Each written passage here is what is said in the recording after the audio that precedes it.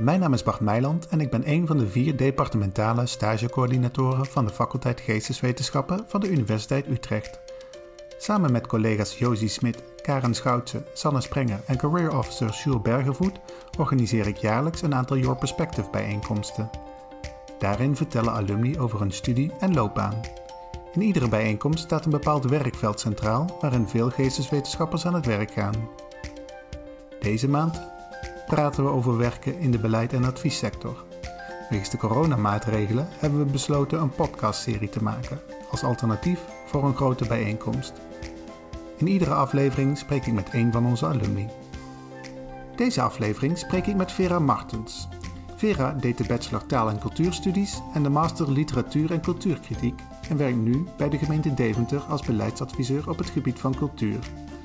We spreken elkaar noodgedwongen via een online videocall. En er werd geklust in het pand waar Vera woont, dus de audio-kwaliteit laat nog wat te wensen over. Ik hoop dat jullie desondanks inspiratie halen uit dit gesprek.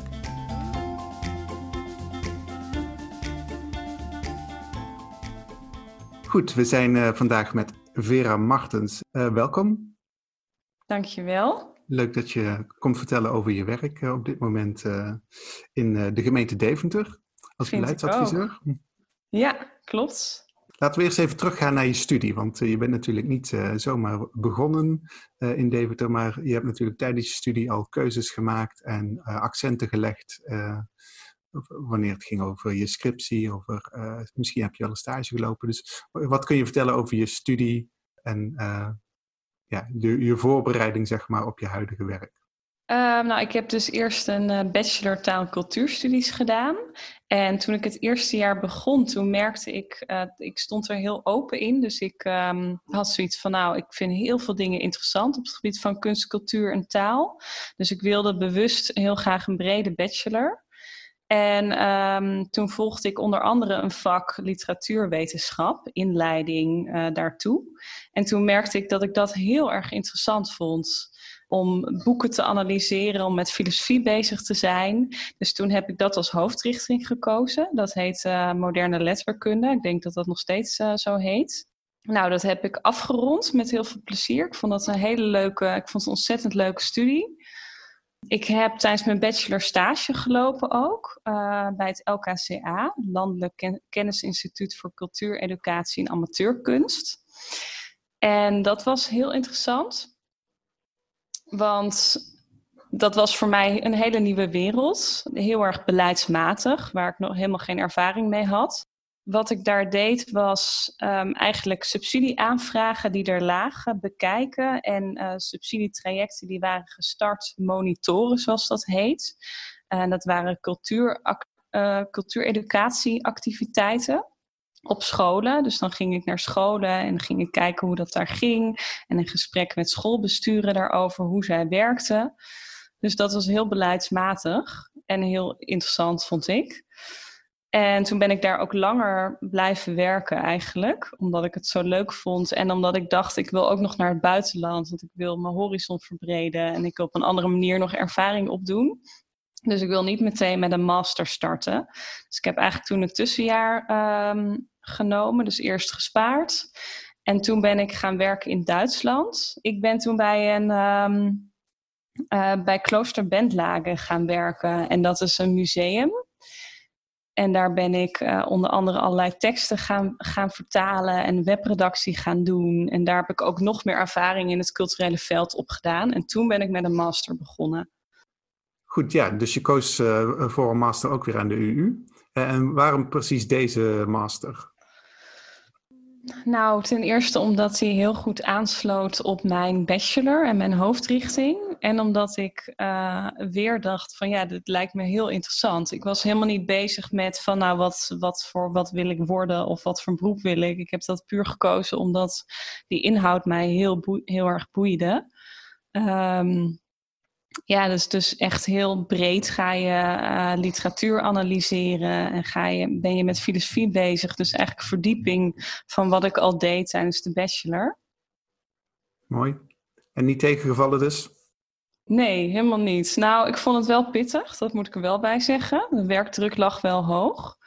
Heel veel lezen en snel papers inleveren en noem maar op. De inhoud viel mij niet tegen en tegelijkertijd was het ook een hele goede voorbereiding op het werkleven. Die snelheid waarmee je dingen moet produceren. Ja? Ja. Dat bleek wel overeen te komen met wat je later en misschien al eerder had ervaren.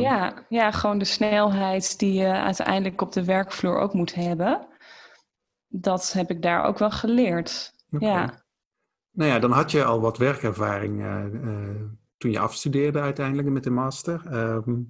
Had je toen al het idee van ik wil echt door in het beleidswerk? Of, Nee, toen had ik eigenlijk zoiets, ik wil programmamaker worden. Dat was eigenlijk toen mijn droom. En dat was natuurlijk niet iets wat ik zomaar kon gaan doen, want daar had ik dan niet zo ervaring mee. En dat leek me heel leuk, omdat ik dan dacht, nou, dan kan ik ook mijn creativiteit in kwijt. Dan kan ik een literair programma samenstellen. Of een debat of noem maar op. Dat leek mij echt een hele gave baan. Maar ik kon niet zo'n baan vinden, zeg maar. Of ik werd niet aangenomen, want ik had die ervaring natuurlijk niet. En dat zijn die heel dun gezaaide banen ook. Dus wat ik toen ben gaan doen, is bij de Universiteit Utrecht gaan werken. In de onderwijsondersteuning, want daar werd ik wel aangenomen. En daar heb ik verschillende functies gehad. En tegelijkertijd ben ik zelf gaan kijken of ik als vrijwilliger dat werk kon gaan doen als programmamaker. Dus toen heb ik onder andere bij de Cargador in Utrecht aangeklopt. En dat is een klein podium voor allerlei culturele initiatieven. Toen heb ik gezegd, nou, dit wil ik graag gaan doen. Hebben jullie daar ruimte voor? En toen zeiden zij van, ja, dat is prima. Kom maar met een plan. Dit is een datum. Dan heb je hier de ruimte tot je beschikking. En dan kan je dat gaan organiseren. Dat was heel gaaf en super spannend. Want ik dacht, oké, nu ga ik dat in mijn eentje opzetten. Maar dat ging eigenlijk best wel goed. Omdat ik ook best wel netwerk had aan vrienden die schreven of dichter waren. Of mensen kende via die ik interessant vond. En zo stelde ik dan een programma samen en kwamen de bezoekers luisteren en kijken. En ik zag op je LinkedIn, want je hebt een mooi uitgebreid LinkedIn-profiel, dat je ook nog bij de bibliotheek hebt gewerkt in Utrecht. Nou ja, ik was dus bij de Cargador bezig en ik dacht van nou, dit gaat goed. Volgens mij zou dit een baan kunnen worden. En toen, in die tijd voerde ik ook enorm veel netwerkgesprekken. Dus ik benaderde mensen via LinkedIn die ik interessant vond qua werk, om daarmee in gesprek te gaan.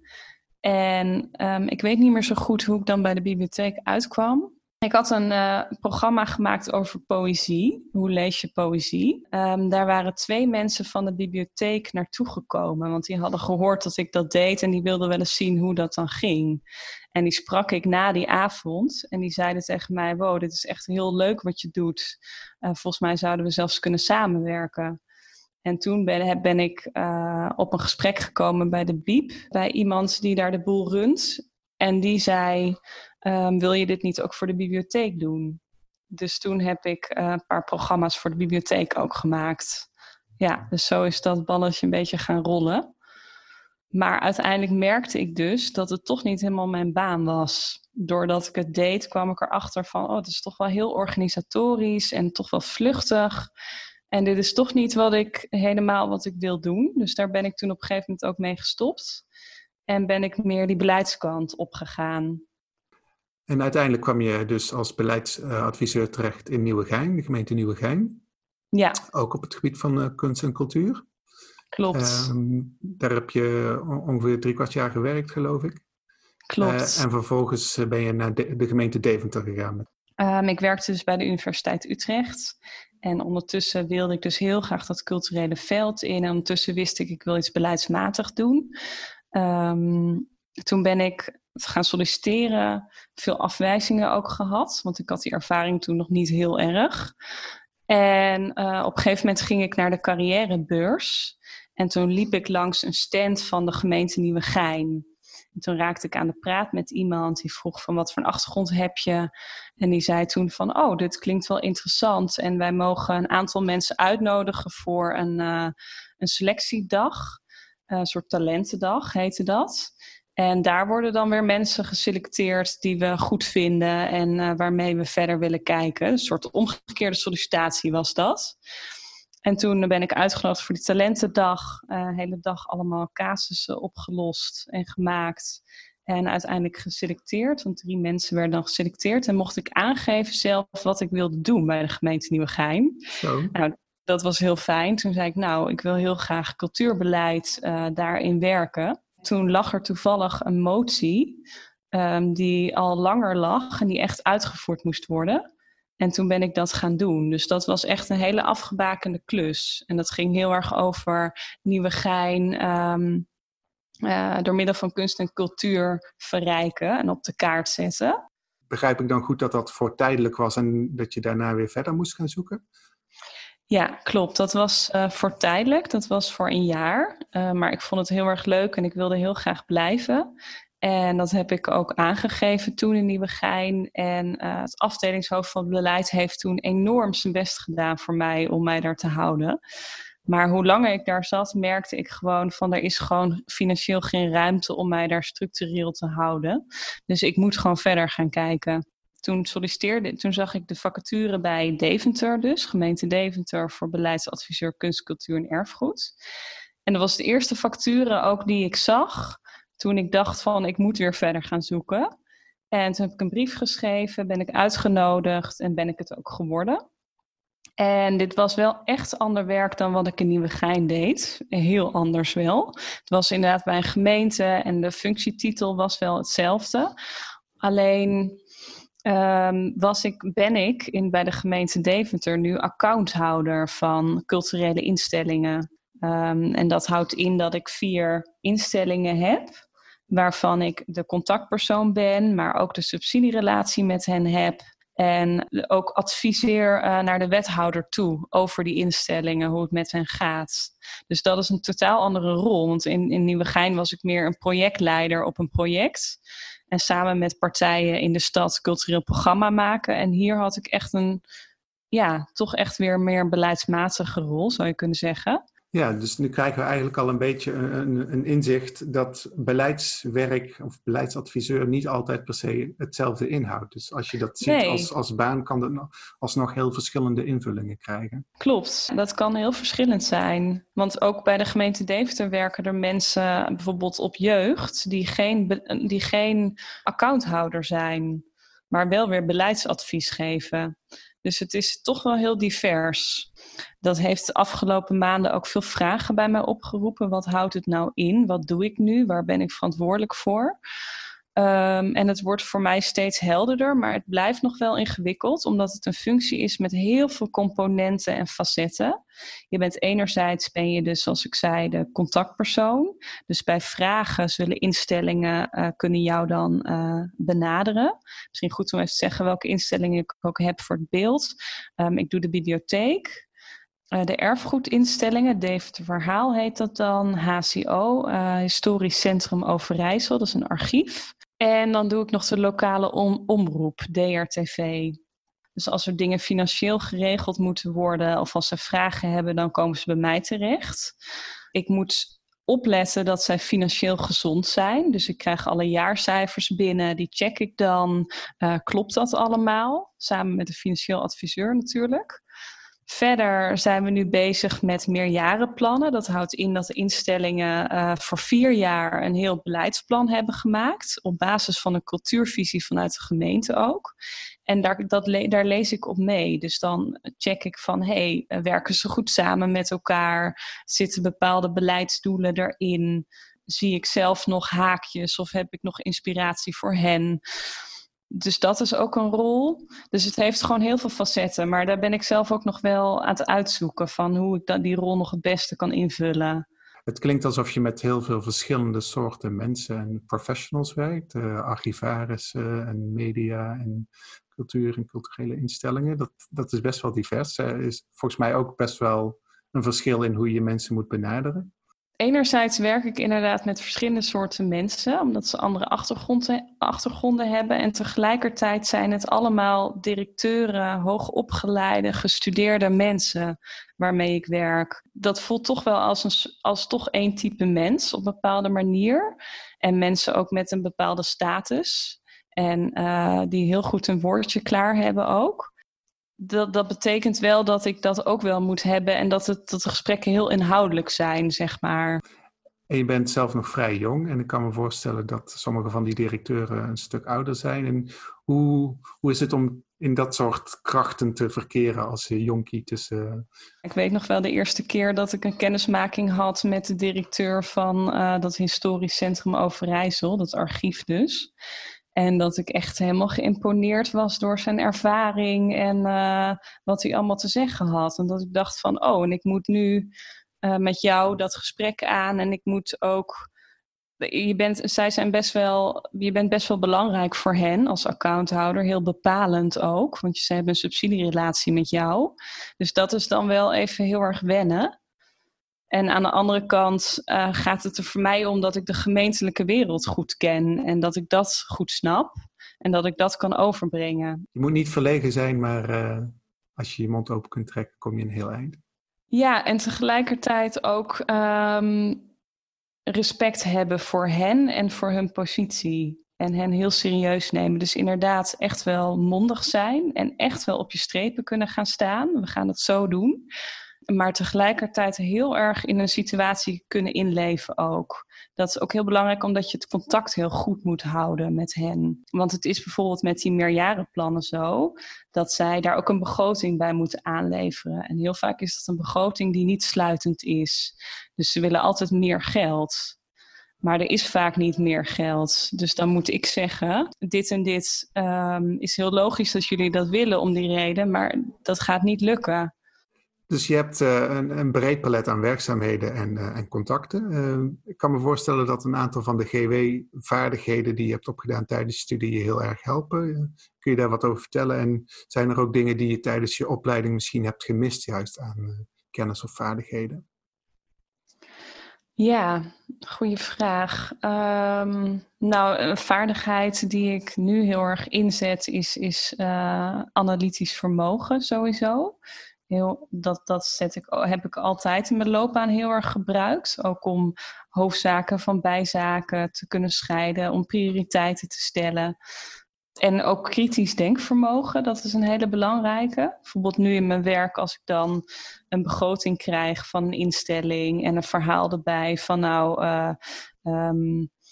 omdat de huisvestingkosten stijgen en omdat de gebruikersinkomsten dalen, komen we in de knel. Dan vraag ik me eerst af, is dat echt zo? Moeten zij dat zelf oplossen? Moeten wij dat oplossen?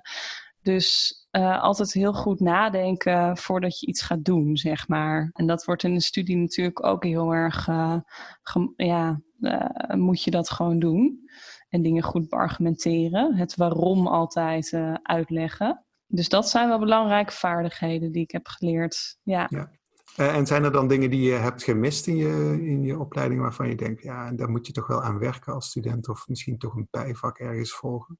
Nou ja, het werk wat je uiteindelijk gaat doen is, tenminste wat ik nu ben gaan doen, is totaal anders dan wat ik tijdens mijn studie deed. Want tijdens mijn studie las ik romans en die moest ik analyseren. En nu doe ik heel ander werk. Maar ik heb die studie gewoon gekozen omdat ik dat super interessant en leuk vond. En ik vind ook niet dat een studie zeg maar per se moet aansluiten 100% op wat je gaat doen. Omdat de werkomgeving ook altijd verandert. Ik heb dat niet zo, dat ik denk van ik heb iets gemist in mijn studie. Nee, helemaal niet. Nee, juist de algemene dingen heb ik daar geleerd. Gewoon het harde werken, nadenken over dingen, kritisch zijn, analytisch zijn. En dat zijn gewoon algemene vaardigheden die altijd heel belangrijk zijn. En kunnen we daar dan uit concluderen dat je met je diploma op zak gewoon de wereld in moet gaan met een dosis zelfvertrouwen en de rest van wat je moet weten wel on the job leert, zeg maar? Ja, absoluut. Je moet gewoon inderdaad, dat diploma is super mooi. Je hebt daar alles geleerd wat je nodig hebt en de rest ga je gewoon in de praktijk leren. En dat is ook heel leuk, want dan leer je weer allemaal nieuwe dingen en ontwikkel je weer op andere manieren. En dat is een hele belangrijke tip die ik studenten ook wil meegeven. Om ten eerste heel erg je hart te volgen. Dus te voelen van dit vind ik interessant, dit wil ik doen. En tegelijkertijd dat strategisch aan te pakken. En daarmee bedoel ik dus mensen te benaderen die de baan hebben waarvan jij denkt dat is een droombaan. En daarmee mee te gaan praten. Of werk waarvan je denkt dat wil ik graag doen. Gewoon gaan doen als vrijwilliger of zelf maar gaan opzetten. Dus heel erg met lef ook wel te werk gaan. Ja. Mooi, ik denk dat het een goede afsluiter is voor deze aflevering van Your Perspective.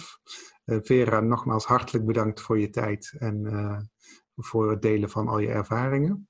Graag gedaan. En voor alle luisteraars, we hebben nog 3 andere profielen om te beluisteren. Dus doe dat vooral. Dit gesprek was onderdeel van onze podcastserie Your Perspective van de faculteit Geesteswetenschappen. Mocht je belangstelling hebben naar verhalen van alumni die werkzaam zijn in andere sectoren, kijk dan op onze website. Die is het makkelijkst te vinden door te googlen op Your Perspective Humanities UU. Op deze website zullen we de komende tijd meerdere afleveringen plaatsen van onze podcast.